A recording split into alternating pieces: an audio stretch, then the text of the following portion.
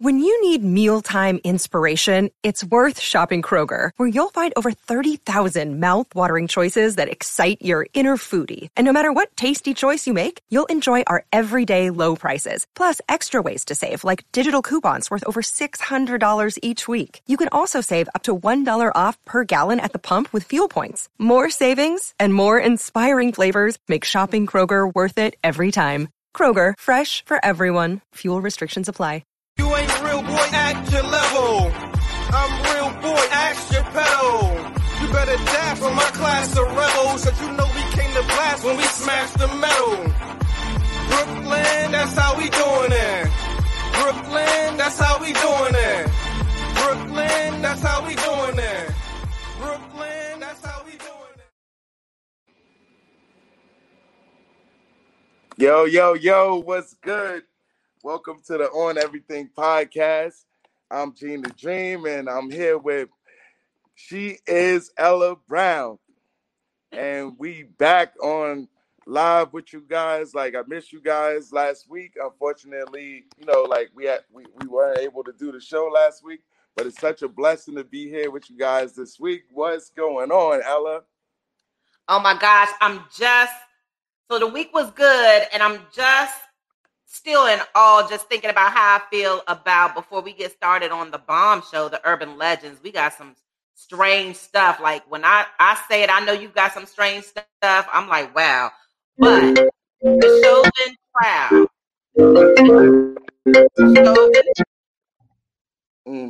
The Chauvin trial. What do you think about that? So the judge handed down the verdict, and I'm trying to find exactly what he said, but he ended up getting 22 and a half years. 15 years if he's, good behavior, whatever. Yes. What you feel about that? I still feel like it's not enough. I feel like a little bit more should have been done, but I do feel like justice was served. It's unfortunate. The whole situation is unfortunate. Daughter lost her father. We lost another black man to police violence, and I feel like justice was served. Like, I feel like I'm satisfied, but then again, I still wanted to see a little bit more. But last time we talked about this topic, I said the same thing, that I believe that, I'm so sorry, y'all. I believe that it wasn't, 20 to 25 years would be enough, being that the max that he could get was 40 years. So I do feel like, it is where I thought it was going to be. Let me tell you this, because you said 40 years. So they're saying this. So yes, 40 years. They're saying the judge could have sentenced him to as little as 10 years and 8 months, or as much as 15 years in prison, and still remained within the sentencing guidelines.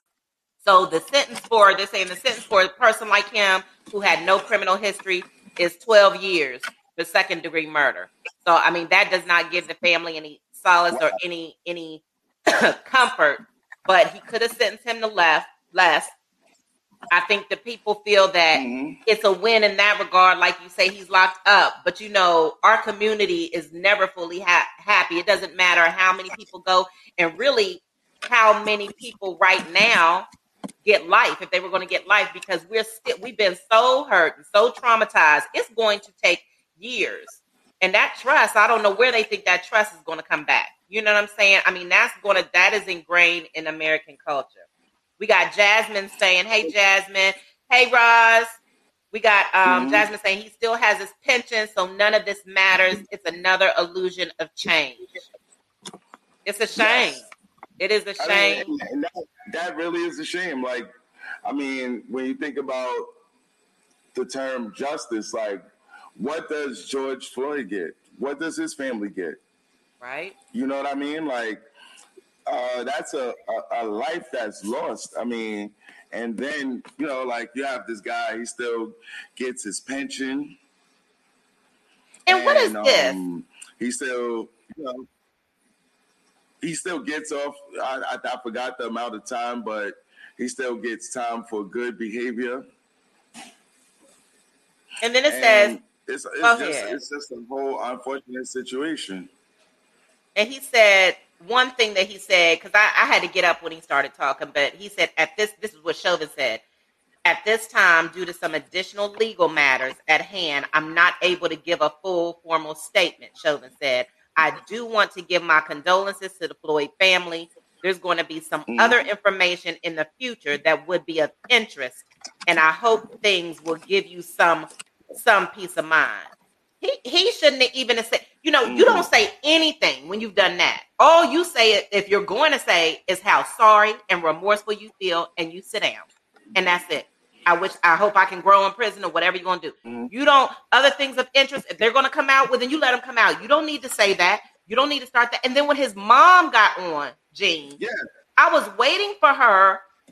And our guests, our audience, please comment in the chat or call in, because I didn't hear it. Let me know if you heard it. I was waiting for the mother to say, loss of life is bad for anybody, or we've all been affected, and the Floyd family, whatever. She said nothing. She said her boy was not a racist.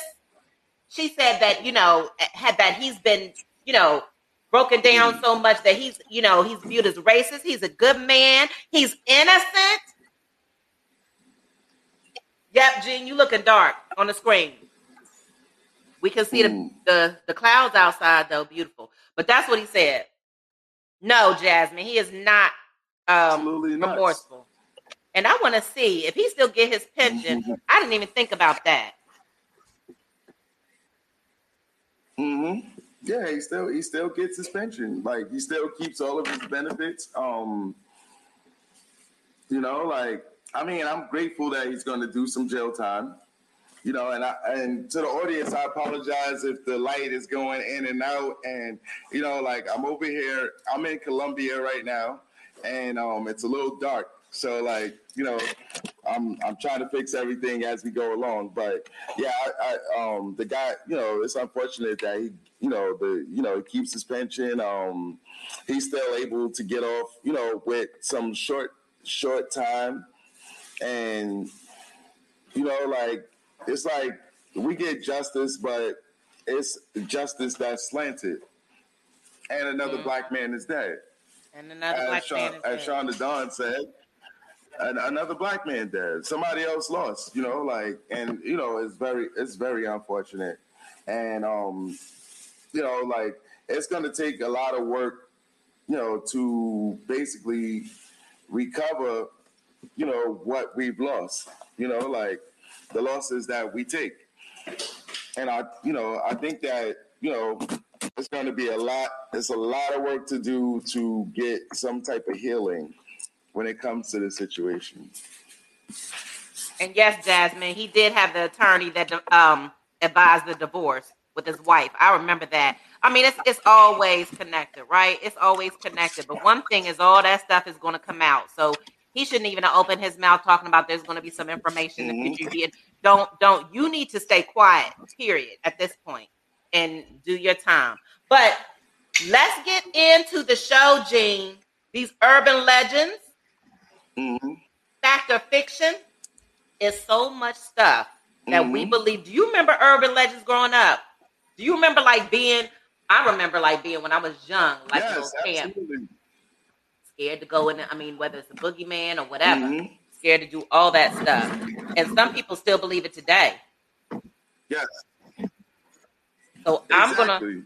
And, there was a lot of things that my mom told me and that my grandparents would tell me. And I really believed in those things, right? Until I actually became an adult. There's a lot of things that, basically had me shackled because, I really believed in a lot of these myths, superstitions, just different things. It's crazy. But, it's a fun topic, so I'm ready to get into it. I'm gonna let you start, Ella. Okay, so this one I'm gonna ask you because it was strange, right? But we got some. Oh my gosh, there's some tripped out ones later.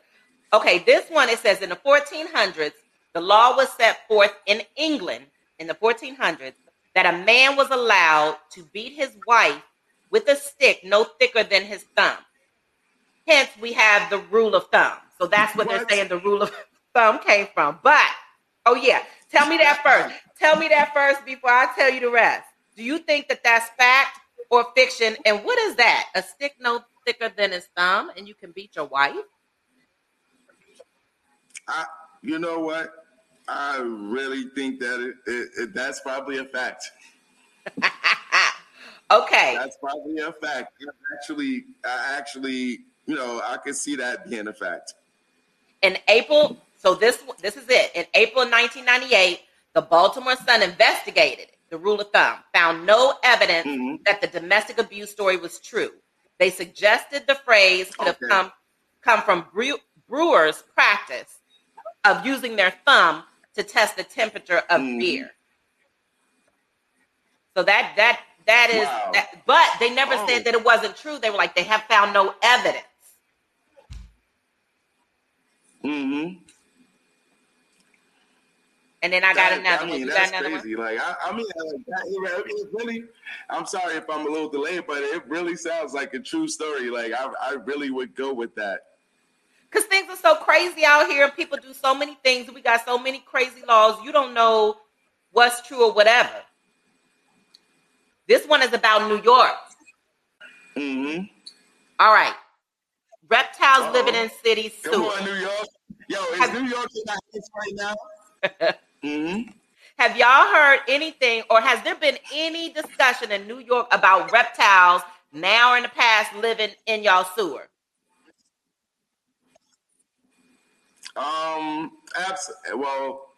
Absolutely, yes, absolutely.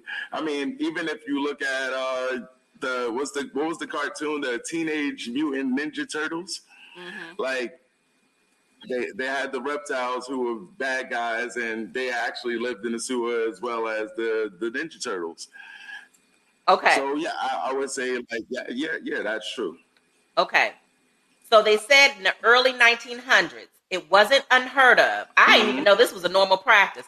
It wasn't unheard of for wealthy New Yorkers to bring baby Floridian alligators back to the Big Apple to keep as pets. So when they decided their pets weren't cute enough, they would bring the alligators. And then after a while, they supposedly flushed them down the toilet. What? And it says in 1932. And you know what? Like, and this is it for this one. In 1932, New York Times reported that a group of teenagers had witnessed a gator easing itself out of the Bronx River. But the chances that there's a band of toothy reptiles currently swimming through the sewage of your city these days is almost null and void. Yes. Now, I remember back in maybe like the 90s. It had to be the late 90s actually, because like I'm an avid newspaper reader. Like I remember there was a couple of stories about people getting arrested in the Bronx for having reptiles and like having alligators and crocodiles in their apartments in the Bronx. Oh, they did? So I do remember the stories. Yes, absolutely. So when I hear something like that, I know, like that's got to be somewhere along the lines of truth. Like it's got to be like there's some truth to that. Like I definitely think that that's got to be a thing. Okay. All right, you want to go? Because this next one is tripped out. It just reminds me of what they do to black people, but. No, come on. Get us tripping. Yeah, we could go with it. Let's go. All right. Have you ever heard of the body snatching? So this is like a big thing. Now, you remember it's movies on TV and all that. I know I've watched them. They made movies about it and all that. The body snatchers and all that stuff from old movies on to, our current day. So it's always been something about body snatching, but I never connected it to this. So it's saying, yes, like the body snatching of the 1950s. Now, this will remind you of probably a famous experiment, sort of, not totally like it, but it's like what they did to people who are less fortunate or our poor communities. So this was called Project Sunshine. Project Sunshine. So these studies were conducted on dead babies, and they were trying to measure the amount of radioactive strontium 90 being absorbed by humans due to nuclear testing. So they're trying to measure the radioactive that you have in your body, right? Then it said samples were being dispatched for Project Sunshine without the parents' permission. So if the babies had passed or they were stillborns, like they were giving samples supposedly for this project. And this was in Australia. What? Yes. And then a British newspaper reported on it. Obtained children's bodies from various hospitals, shipped their bones and other body parts to the United States for classified nuclear experiments. More than 1,500. What? Many of them babies were gathered from half a dozen countries from Europe to Australia for the studies on the effects of radiation conducted by the now defunct, not in play anymore, Atomic Energy Commission, according to U.S. government documents. Hello. That is absolute madness. Madness. But I can see where that can be true. I mean, can't you see it? So they said in 1995, President Clinton released classified documents from the Atomic Energy Commission, which showed that scientists were working on Project Sunshine. They were aware of the unethical and legal grounds on which their research was being conducted. And so this says that many of these, not only babies and human samples and all that stuff, this one guy said, hold on, who is this? He said, Libby, this guy Libby, who was part of it or somehow connected to it. He said, so human samples are of prime importance. And if anybody knows how to do a good job of body snatching, they will really be serving their country. And they said it was nightmarish. You know what's funny? Here, like, I actually have, like, a funny story about body snatching, right? We actually, and it's a good police story, actually. So, because they, like, I know that we talk about, like, a lot of times we talk about the negative impact of policing in America, and I'll tell you a positive one. I had a police officer who was, he played the piano at my church, and he used to come, he actually worked in my neighborhood, and, back in the days, I was a bad kid sometimes, and I hung out on the street sometimes, and he used to pull up to my block, and he used to always pull me apart from, like the other guys that I hung out with, and he would tell me, hey, Eugene, listen, if y'all don't get off these streets by this time, when I come back, it's going to be invasion of the body snatchers. And, I didn't understand the reference then, like, but eventually I understood what he was talking about. But he actually, and, he would drive off right after that. And I would have to go back to my friends, looking like I'm some kind of snitch or something like that, because he called me over to the side and I have to explain to them, hey, listen, guys, we got to get up the street. He said they're coming back in a little while, and it's going to be invasion of the body snatchers. And, like, I thank God for that officer, which he really, looked out for us, and looked out for me and kept me out of a lot of trouble. But, like, that same reference was used there. And, I could imagine that would be true. They did several movies about body snatchers, and it's got to be, that's got to be true. And like that would be like, that's a true myth. I believe it. Okay, so this one, and why I'm looking up this one, because I think this is a good thing if I find. So Jay Porter put in the chat about talking about the CDC dropping a guide about how to respond to a zombie apocalypse. How you feel about that? What? Yes. And it says, wait a minute, look what this says. It says CDC, CDC guidelines for zombie apocalypse are real, but needs a lot of context. What in the world? What? I mean, being prepared is important, I guess. Like, we do so many movies and so many different things about it, but I don't believe in zombies, of course. You know, I believe in God, so I don't believe in zombies. But, you know, like, when you put it all into context, you know, like, I can see being prepared for something like that. Like, the importance of being prepared for something like that. So this was the answer. It says it doesn't say anything about a zombie apocalypse actually happening. Instead, it's a general disaster preparedness guideline. This is from Channel News, WSA 9 News.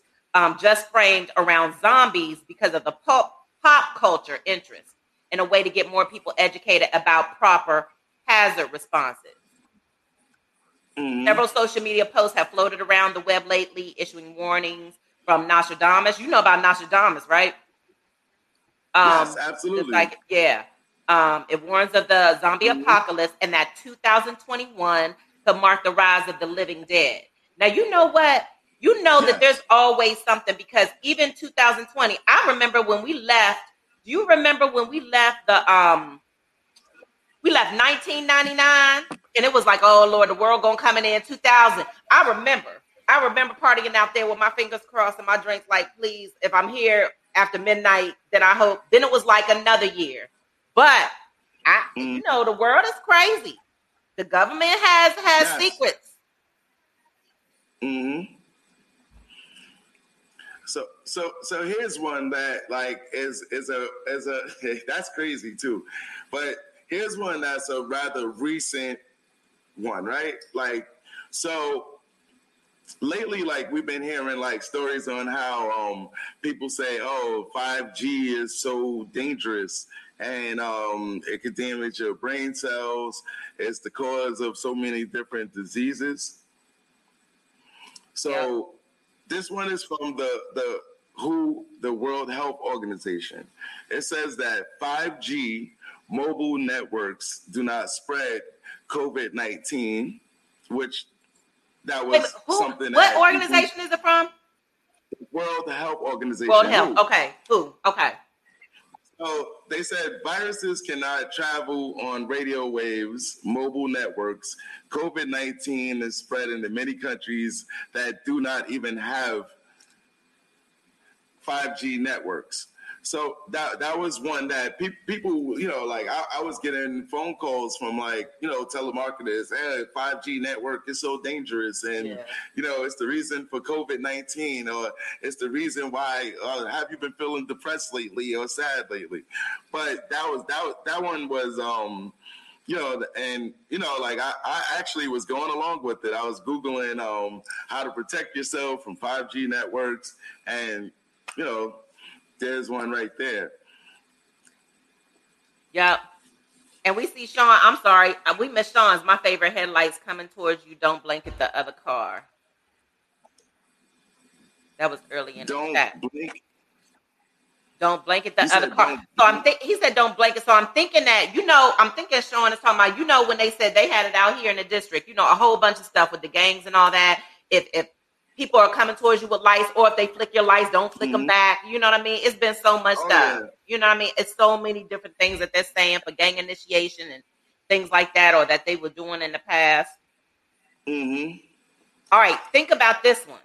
Do you have, I remember my old apartments, right? And you know when you're in the bathroom and then there's a, you got your medicine cabinet. But some medicine cabinets are not, like it's a thicker wall. It's a thicker wall. Like if you have more money or whatever, but when we live in apartments, you know, like a cheaper apartment, the medicine cabinet, when you open the medicine cabinet, it's thin back there.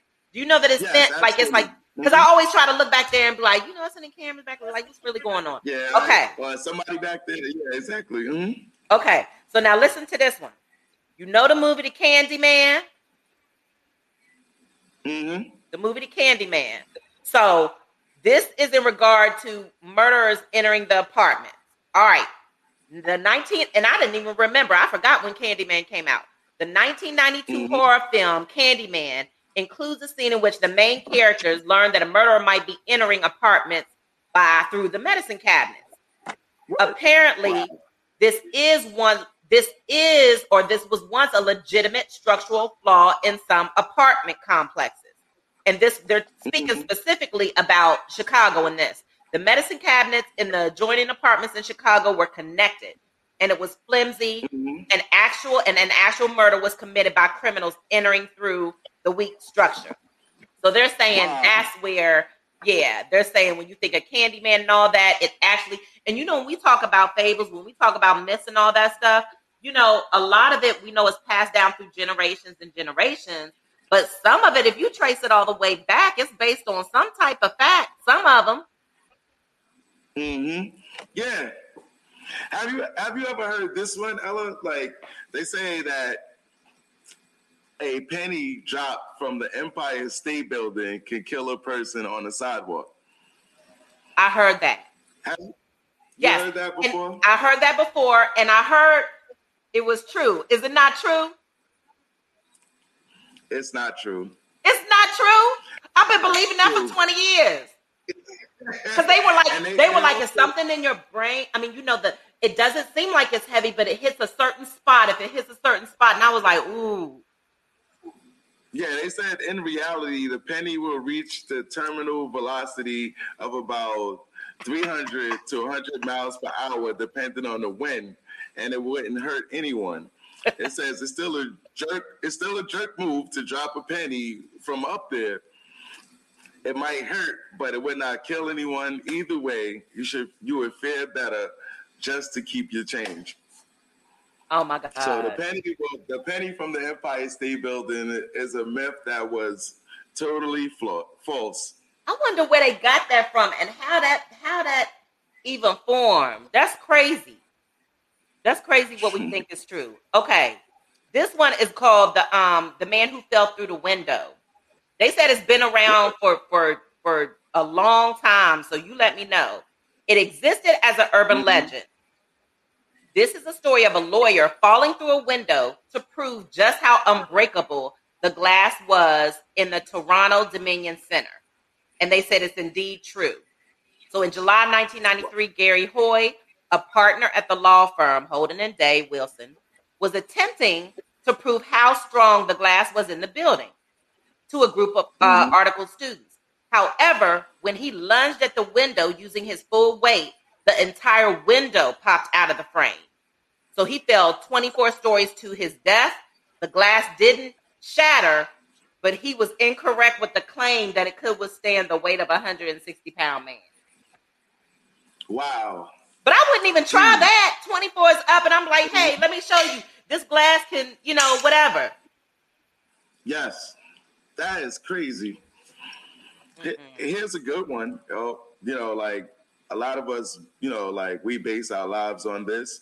And, I'm actually not a fan of it. So, What? But do you believe in astronomy? Astronomy? Astronomy. Yeah. As just a astronomers and stuff, and yeah. So according to this study, it says while astronomy made the cut, astrology does not cut the mustard. It says its theories are too supernatural, vague, unfalsifiable, and generally unreliable. Even though astrology hasn't passed the muster as real science, it survives today largely in the form of amusing horoscopes and dodgy single bars. Like, hey babe, what's your sign? Yeah. So, I know a lot of people who you know, like who like listen to me tell them something, or you know, tell me something and use their sign as a reason why, oh, I'm like this because I'm this sign. Mm-hmm. No, you're like that because you're like that. It's not the sign that determines. Your sign does not determine, because all people live life based on their decisions. It's based on your actions and the reactions from other people. So, you know, a lot of people, you know, like we need something to lean on. And, you know, that's where, you know, I feel like the world is lacking God, you know, because we need something to lean on to base our interaction or how we deal with stuff, you know, and God is the only true form that gives us our identity. But people seek to identify themselves through astrology and use that as an excuse for bad behavior or good behavior, or even mental or, you know, any type of errors that you make in life. Like a lot of times, like, you know, I hear people say, oh, I'm a Gemini, so I'm this way.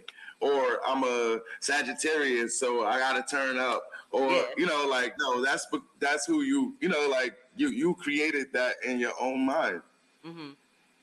I agree a little bit. I do think it's connected because now I do believe in God. We are not supposed to, you know, go to astrologists and stuff, even though I used to go when I was in, you know, college, we would go, whatever. We'd be like, what? But you're not supposed to do that. Now I'm clear on that. But if God is the universe, all of that stuff, and we are all connected with the universe because we are spirits, right?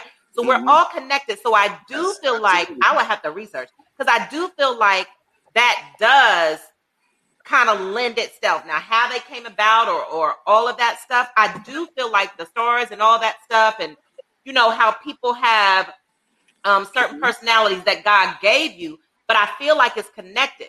So I'm wondering if that's why some people identify with their sign, because a lot of times you'll meet somebody and they don't even have to tell you, and it might remind you of a different sign, and sometimes they may be.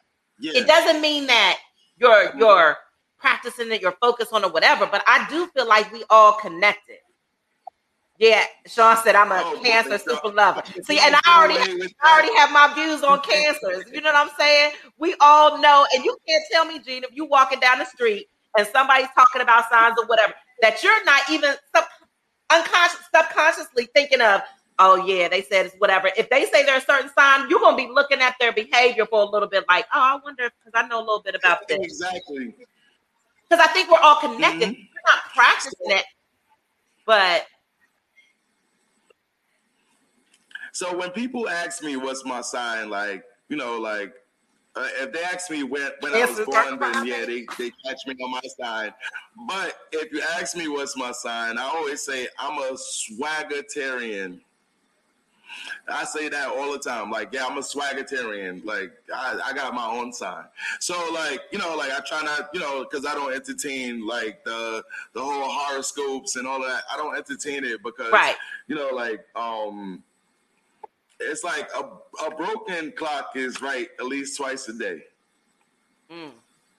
So if those hands on the clock don't move, it's still going to be right. And what happens is, like, when it comes to horoscopes, like, so if you keep throwing stuff at the wall, eventually it's going to stick. Yeah. You know what I mean? Like, something is going to stick. Yeah. So that's how I view horoscopes. Like, it's like, you know, you can say, okay, you're going to have a good week. And, you know, I've I've looked at my horoscope before and been like, oh, it says I'm going to have a good week. And still that same, you know, in the same time, I had a bad week. So, you know, like, you can't base your life based on the month and the day that you were born and think that it's going to predetermine who you are or predetermine your personality. True. You know what I mean? True, so, but they can't say, you know, they always say the day in the week. Go ahead. Yeah, it's the day in the week. Oh, I was born, so my birthday is February 26th. I'm a Pisces, right? Like, I've never, you know, like, but I've never looked at, you know, that as a determining factor of who I am. Right. Because, I know that I'm so much more than what that sign will say I am, because I'm who God says I am. So instead of looking at my horoscope, like, and some people are lazy or whatever, like, you could pick up a Bible and really just find out who you are in there. But like it's just a crazy one. But I got another one, Ella, that's from the Bible. Okay, let's get it. How many times have you heard somebody say the smallest seed is the mustard seed? I don't know that I heard. The only thing I heard in regard or remember that just always comes to my mind is having faith as small as the mustard seed. Mm-hmm. Now, the mustard seed is not the smallest seed, and I hear people say it all the time. Oh, it's the smallest seed. If you have faith this size, and they'll have a mustard seed in their hand, which a mustard seed is really small, but it grows to be one of the largest garden plants. So, like, I give them props on that, right? But they always start off with, oh, if you have faith this size, like this little mustard seed. I know.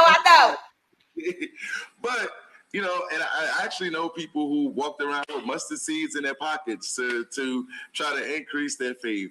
And we know that God only increases your faith. I don't mean to be so much on God, but you know what? God That's is good. true. All day. Hey, he can come in the conversation and guide the conversation any day, anytime. Who gonna check him, boo? Ain't nobody telling God no. You kidding me? So are you finished with the mustard seed, or do we need to go on to some other seeds? Like, what's he telling you? It's definitely not the mustard seed.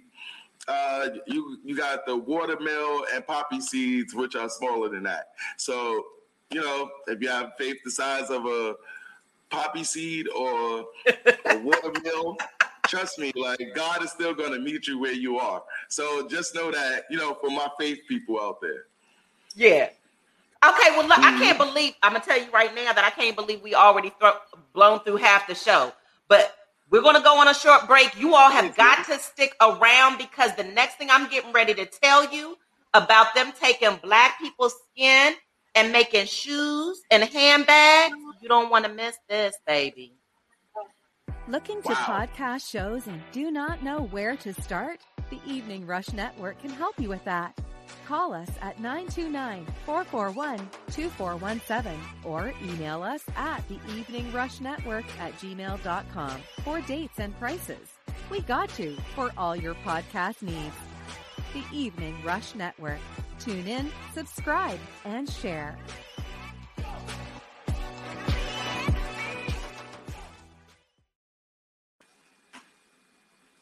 Yes. Woo! Hey, Keisha. Hey, Keisha. Keisha. Okay.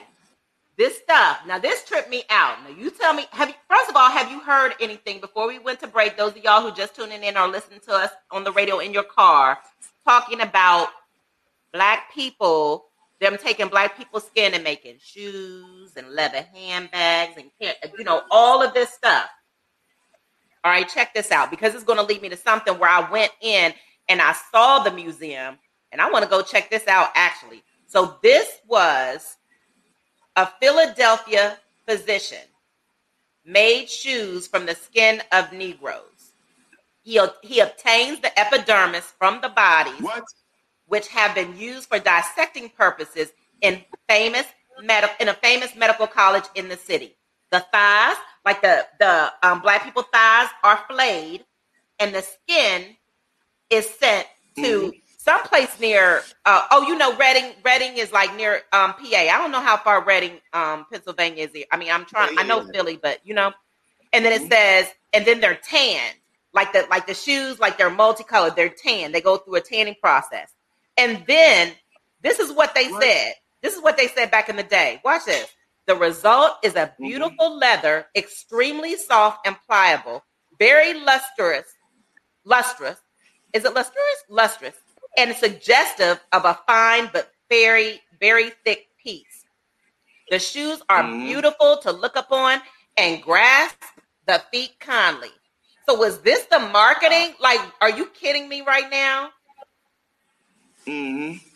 And we need to show it because I need to show you the picture of the shoes. Next time we have to show you. I hope y'all look this up because you got to see the shoes. The shoes are like dark brown at the top. They're men's shoes, like men dress shoes. Dark brown at the top, and then they fade into like a lighter color. Wow, that's amazing. You know what though? Like, I still need more proof. We don't believe you. You need more people. You know, like that. Okay, watch this. Watch this, G. Mm-hmm. You got to hear this because that goes with your proof. It is. Then I looked up. I traced it back. It's one of these things, and they're probably in other museums like around the States. Maybe we just don't know. But this particular museum has verified that not just shoes, but just different personal, just material items. It's called the Jim Crow Museum. The Jim Crow Museum. It is in Michigan, Big Rapids, Michigan. And so they have that. And it has, in this museum, they have stuff that ranges from ashtrays to fishing to grotesque. A grotesque, full-size. This one is a replica of a lynching tree. But they do have these things as far as the taking the skins or something like that. So it says they're steeped in racism so intense that it makes every visitor cringe who goes there. I mean, we know that Black people are magic, but that is bananas. Like, that is like nuts. That's crazy, I can't right? believe it. Again, everybody, you're watching the On Everything podcast. If you want to call in, the number is 646-309-0421. We're sponsored by Sayings by Butter. Thank y'all so much for watching. I'm sorry. Yes, Sayings by Butter. Okay. Sayings by Butter. Yes, Sayings by Butter. I'm wearing the gear today. Trying to wear my other one. I just ordered some stuff. I can't wait to get it. I know it's going to be dope. I'm so excited. I know. I need to get for real. So I got another one for you. Look, Sean. Wait, LaShawn says yes. We emotional, never a crybaby. Because Connie Shaw said cancers are crybabies, and then Sean. So Sean said yes, we're emotional, never crybaby. But you see, Sean had to comment, so he had to comment. So are you sure you're not a crybaby, Sean? Because why didn't you just let it go? He was like, no, we're not crybabies. We're just emotional. Isn't that what people say when they don't want to say crybaby? It's emotional. We just sensitive. He couldn't even hold it in. I don't think it's because of his sign, though. I think that's the way Sean has was born. Exactly. That's who God made him. Yes, but that's going to always be true, right? Absolutely. So I got another one, Ella. So, like, have you heard the saying that we have 5 senses? Yes. That humans have 5 senses, right? And the 5 senses would be sight, visual, sound, auditory, touch, tactile, taste, smell, right? Yep. Do you know that is not true? Okay, tell me about this. We actually have 4 other senses, which is rarely cited. Okay. So the other one would be sensing of one's orientation in space. It would be sense of temperature, sense of balance, sense of sociological condition. So the next time, like, you hear somebody say, oh, I use all of my 5 senses, or I have 5 senses, tell them that you got 9. And let them sit back and let them figure out how you're a superhero. But that's crazy that there's actually, like, a bunch of other senses that we use, but, like, it's really, told to us. Like, I mean, I remember hearing in school, oh, okay, the 5 senses, and that was so important. But, like, just to know that there's other senses out there, like, it's something that, is worth taking a look at and actually, learning how to, because, like, I'm a very introspective person. So, like, I understand, like, okay, that's one of my senses that makes me think of my time and space in this, situation. So that's really dope. Yeah, and you said you learned about it in school. That's the same thing I did. But you know what I think part of it is, Gene? just me being in education is we did like when we taught those lessons, and I was English, right? We would have to talk and connect it to the text. So you will always have to use the senses. I think that they did, and even in high school, you're still using the 5 senses. When you go and take those courses, it depends on what school you go to and depends on the college. When you take those courses that are like philosophy, psychology, and deal with the mind, I think that's what they're introduced, because I think that they focus on that so much with the text or whatever the kids are doing that they don't want to overload them. And they don't want the overload. Okay, do you really understand now if we go to the other senses? But they should teach it everything, because then the kids could apply all that and tell the teachers something that the teachers don't know. Kids are resilient. They can hold that information. You just got to know how to teach it right. Yeah, like, you know, like sometimes, like, you know, you take things and try to chop it up as small as possible, you know, to make it digestible. But, you know, and, you know, in the end, like, we don't end up getting the full result of what we're trying to teach them. And, you know, like, one thing I always look at is like, I'm, you know, like I like to study a lot, and, you know, people, you know, I love people who study, because it makes, you know, like, it makes us better people. So I look at, like, even like reading a book, like sometimes I'll read something and I'll have to read it like 3 or 4 times just so to make sure that I get it.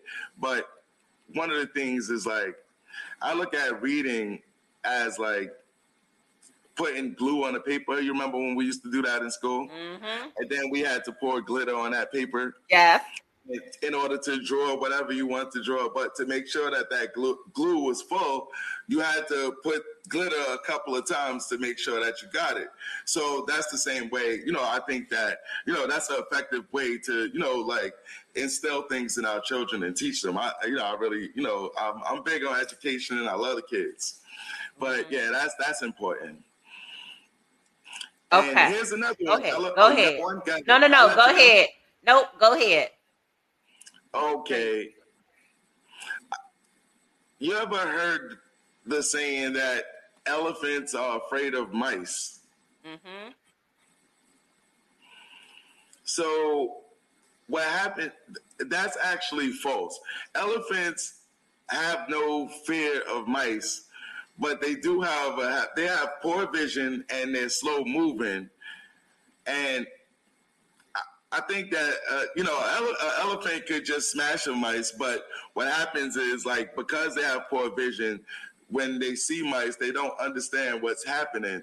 So they react to, you know, slowly, and their response tends to lead to that myth that elephants are afraid of mice. And you know, it's funny because, like, a lot of people use that as a reference. Oh, a big elephant is afraid of a little mice. You know what I mean? A little mouse. And it's not true. You like it? It's not true. They stop lions. Like, I've watched elephants chase lions out, you know, away from, you know, water resources and things like that. Like, so there's no way that can be true. Okay. That's and, you know, you don't think about that but it does make you think, even when we heard it. And you know what's so crazy? How much information people give us, and then we just believe it without even investigating, because it's so crazy and it's so out of the norm. You know, when you tell us something or you do something to somebody that's out of the norm, they're going to pay more attention to it because it's out of the norm. And then we just go on about our day. We forget about it. We don't question it. Then we hear more people, urban legend, right? Then we hear more people. Before you know, we've been believing this for 20 years, telling our kids, you know, elephants are scared of mice, telling all this stuff, just giving misinformation all over the globe. Yeah, and it becomes a fact to you. Like, you know, then next thing you know, you're teaching it to somebody else, and it just keeps growing. Okay. This one is from, it was the Washington Post. It was actually this month. Now this is wow.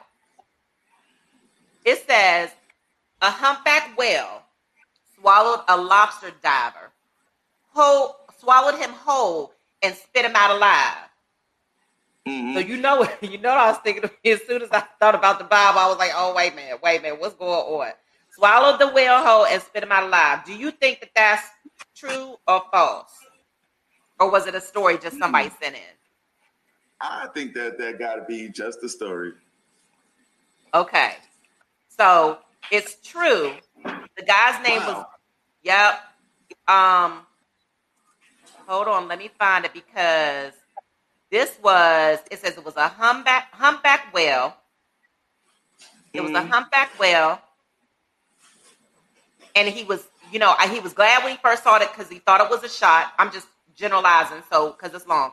He was glad because it was, whales are not supposed to be, I guess harmful to that extent. So then there was another. So then all this stuff. Okay, so his friend Mayo is his friend. The guy's name is Packard. Packard was in the ocean or whatever. Mayo sped up the boat next to Packard, who was floating in a puffed out dry suit. The male, all of a sudden, there was a big thing of water. Before you knew it, he couldn't see Packard again. Then Packard popped back up in the water, and he was floating in a dry suit thanks to the whale's speedy ascent to the surface. So it's like the whale supposedly swallowed him and then went back up to the surface. I don't know.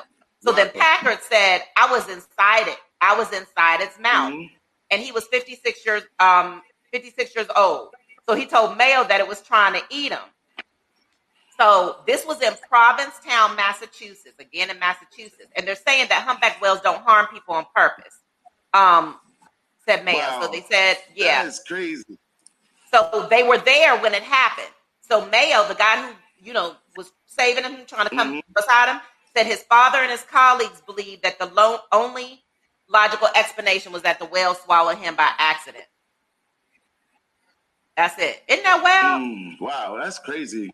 I don't even know how you explain that. That's nuts. But, when you look at the story of Jonah, that could mean that there could be some truth to that. That is nuts. So here's another one. Okay. Have you ever heard the saying that bulls become angry at the color red? Yes. Okay, and we use that, like when we get mad. Oh, I was seeing red, right? Oh, I was so mad, I was seeing red. I was seeing red. Yeah. Do you think that's a factor, or do you think that's a factor or myth? I don't know. It could be a myth because I remember. You get times where you don't see red. You're just mad. You see like little spots or whatever. Like you try not to black out because you're so mad. So I think that's just the mind and just what we last saw with our vision. I think it's something like that. So I don't know that I really believe it. Bulls, I don't know. Yeah. So here we go, right? Bulls and other cattle are partially colorblind, and they cannot see the color red. They are, however, testy and defensive creatures that will charge when threatened, frightened, angry, or just annoyed. Their fight or flight instinct is simply biased towards fight. So bulls, they actually cannot see the color red. So a lot of times, like when we watch the circus shows and the clown shows, they use like a red target for them to chase. And they actually, but that's just their natural instinct for them to run at something that they feel is threatening them. So I would say it's probably a better analogy to say, I was mad like a bull, or I want to fight like a bull, as opposed to then saying I was seeing red, because they can't see red. Bulls can't see red. So why are the people who do the bulls, why do they have the aren't those red? Yeah, because they're just using an object to taunt them. And just anything. The bulls, and their fight or flight thing. Bulls will attack you if you just standing there. Yeah. So, we've seen the running of the bulls, people getting knocked all over the place. It doesn't matter if you have on red, yellow, white, they're just gonna knock you out the way. Okay, so that's interesting. Okay, now listen to this story. This is just a crazy story. This was just last year. This one I'm gonna tell you is true. It's a true story, but it's so crazy. Now, how you gonna explain this? Okay, when Bert P first laid eyes on Linda Riss in 1959, it was love at first sight. The lovebirds were mad for one another until Linda discovered that Mr. P was already married with children and called it off. Not long after, Mr. P paid 3 assailants to toss lye. You know, that lie that they put in perms, lie in Riss's face, permanently mutilating and almost completely blinding her. As you may have guessed, Mr. P did 14 years in prison for the crime. As you may not have guessed, they enjoyed almost 40 years of marriage after Mr. P's release. That is nuts. I don't believe it though. Like I don't believe that to be true. That's crazy. It's so crazy you can't believe it's true. No, that is nuts. Yeah, you tried to kill me, you tried to mutilate me, but as soon as you get out of jail, we're going to get back together and we're going to stay together for 40 years and be happily married? Mm-hmm. Yeah, that's crazy. That's crazy. So here, I got another one. Mm-hmm. Have you ever heard the saying, life is meant to be hard work? No, I don't think I heard that. Life is meant to be hard work? Mm-mm. Well, for all the audience people, like I want everybody to know that is a myth. Life is meant to be easy, beautiful, and overflowing with moments of joy and bias. I just want, a lot of times, like in our minds, like we create this thing that says, hey, life is meant to be hard work and life shouldn't be easy and life is tough. No, life is not meant to be tough. It's meant to be easy. And we should have moments that we enjoy in our lives every day. I'm sorry, Kwani Shai. I don't know why you say that's a lie. It's not meant to be hard. We make life hard. We make it hard on ourselves with our thought process, because my belief is as a man or as a person thinks, so they are. So the way you think, the way you perceive your life should be, or the way you think, is the environment that you create. So if you would sit back for a moment and say, okay, I want my life to be easier, and you start to believe that my life should be easier, it will be easier. Life is what you make it, as Zipporah Miles said. Thank you so much for that comment. No, that's true. And it is how you think about yourself, and it is what is in your heart. It is what is in your heart. And all of that, I think that once you get to that place, which is difficult because it depends on your experiences, it depends on what kind of life you've had, it depends on how much you've been mistreated, all of those things, your behavior, your anger, all of those things. Once you get into a place where, if you're seeking the Lord, it's a spiritual place. If you don't know the Lord and you're not interested, then it's some other power, or you're going to another place. But once you remove all of that negativity and you do it consistently, right, then things that made you upset, whether it be bills, whether it be relationships, whether it be something somebody said, will no longer affect you in the way that it did. You will not get it's just like if something happens to us today, 30 days from now, or even 60 days from now, are we that angry as we were today? Chances are no. Some things have happened. We might be like, I can't even believe I was mad about that. It is just in the moment. And I think that's where we have to control ourselves. And that's how we start to get on the path of living a fulfilled, happy life. It's really in the moment, because a lot of us, after it happens, we self-reflect, right? And we're like, oh, I'm not going to do that again or whatever. And then you do it again or whatever. But it's in that moment, that immediate, when something happens, that we have to start training our mind. Okay, wait a minute. This just happened. Hold on. I'm right here in it. Let me take a step back right now and evaluate and not act out or not take it this way or whatever the situation is. And I think that's what most people have a problem to deal with because we are impulsive. And we just have to learn to train ourselves and not be so impulsive and think through situations. Even if somebody says something irritated to you, okay, you can say something back. They may have been wrong, but take that minute while you're in it. Focus, start looking at yourself and thinking to yourself while you're in it, what just happened, and try to evaluate right then so that you can make the right decision. So I understand both. Life is what you allow, either good or bad. Stress is all what you allow. It is, of course, it is. And that is true. Thank you for that. Oh, Envy, that's Envy. Hi, Envy, that's Envy. Envy, what's poppin'? Hi, Envy. Thanks for joining the show. We appreciate you. Yeah. I got another one for you. Okay. Here's another. There's a such thing as normal, and we should measure ourselves against it. There is no such thing as a normal. Is that a statement? Is that a statement somebody made? Oh, it's a myth. Okay. It's a myth. Say it again. Because a lot of people believe that, this is what normal should be, or I have to measure myself against what I perceive to be normal.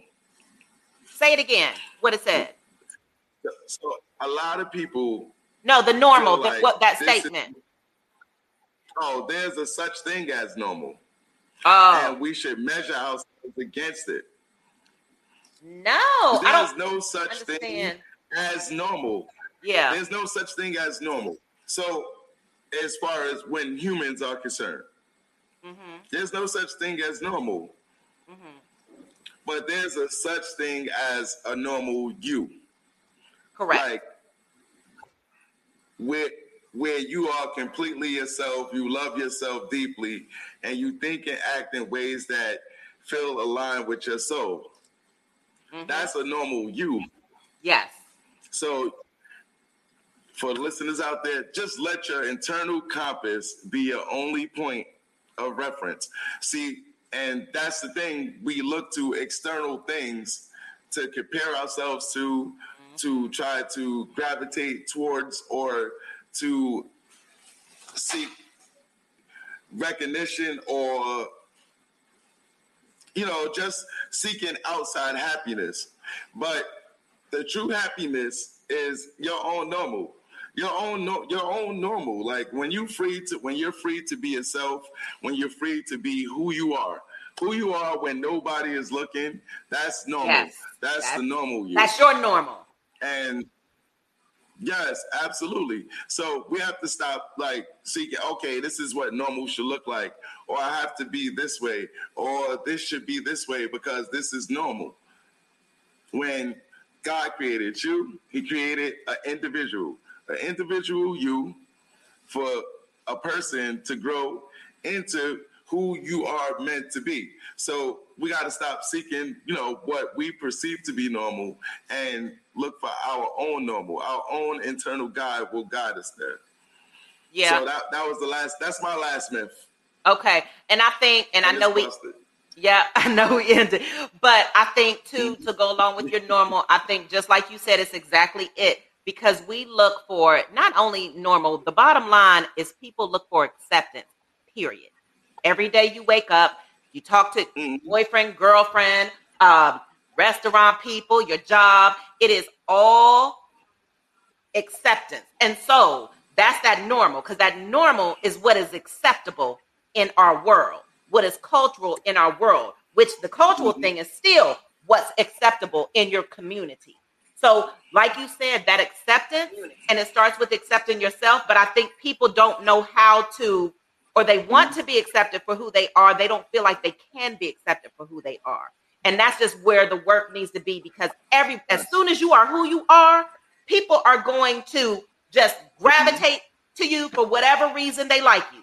You are, they love your energy for whatever it is, whether you're calm, whether you're excited, whatever type of person you are. We are spiritual beings, so we are connected by that energy.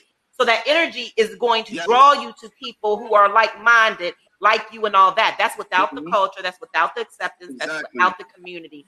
And I just want everybody to get to that place because I know it's difficult and people judge you and people lie on you. And they do that and they try to make your life miserable, right? Because they are jealous, because they are not accepted. And so you got to know where it comes from. And once you know where that comes from, each one teach one. I love that.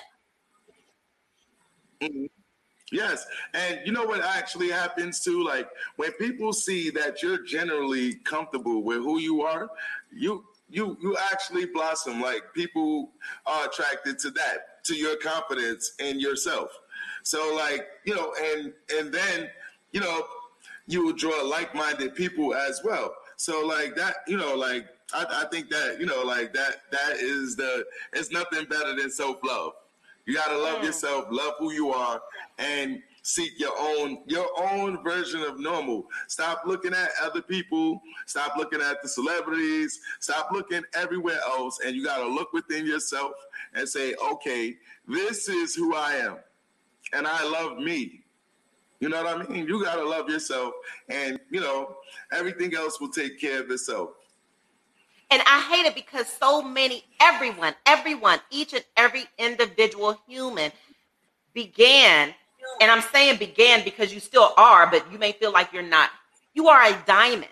Stop looking at yourself like you passed coal a long time ago. You are a diamond. So when you go out here, you're going to go out here and shine like the diamond you are based on the personality you have, what God gave you, your skills, or whatever. And you're going to keep it moving. You don't have to fight for anybody's attention or acceptance. They will come, right? Build it. They will come. Exactly. Speak. They will come. Do this. They will come. They will come. And it's going to be at the right time for the right situation that you need in your life or their life, whatever. You're going to get it. Yes. You just got to stay the course, and you just got to have like an accountability partner, because I understand it's hard. People can't do that by themselves. There's times where I couldn't do it by myself. Like, you know, this is just out of mess up so bad, you know, whatever. But everybody, you will get over that. And all you need is an accountability partner. And I'm big on that, Gene, because I think accountability partners are good. And somebody that you can trust and somebody who is going to lift you up, but also tell you the truth. And you find that one person, whether it's a relationship, whether it's your family, whether it's a friend, whether it's a pastor, whether it's a stranger. Don't matter. You know? I mean, you know, there's some guys on the corner who done been through it. I could sit there and listen to them all day, whether they drinking. I'm like, oh my God, you are so wise. You are so wise. That is facts. I think that's a good place for us. I mean, like that is the honest truth.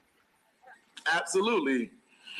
Well, everybody, we thank y'all so much for tuning in to the show. We appreciate y'all all. And that is on everything. That show was lit. Thank y'all so much. All right. All right. Y'all have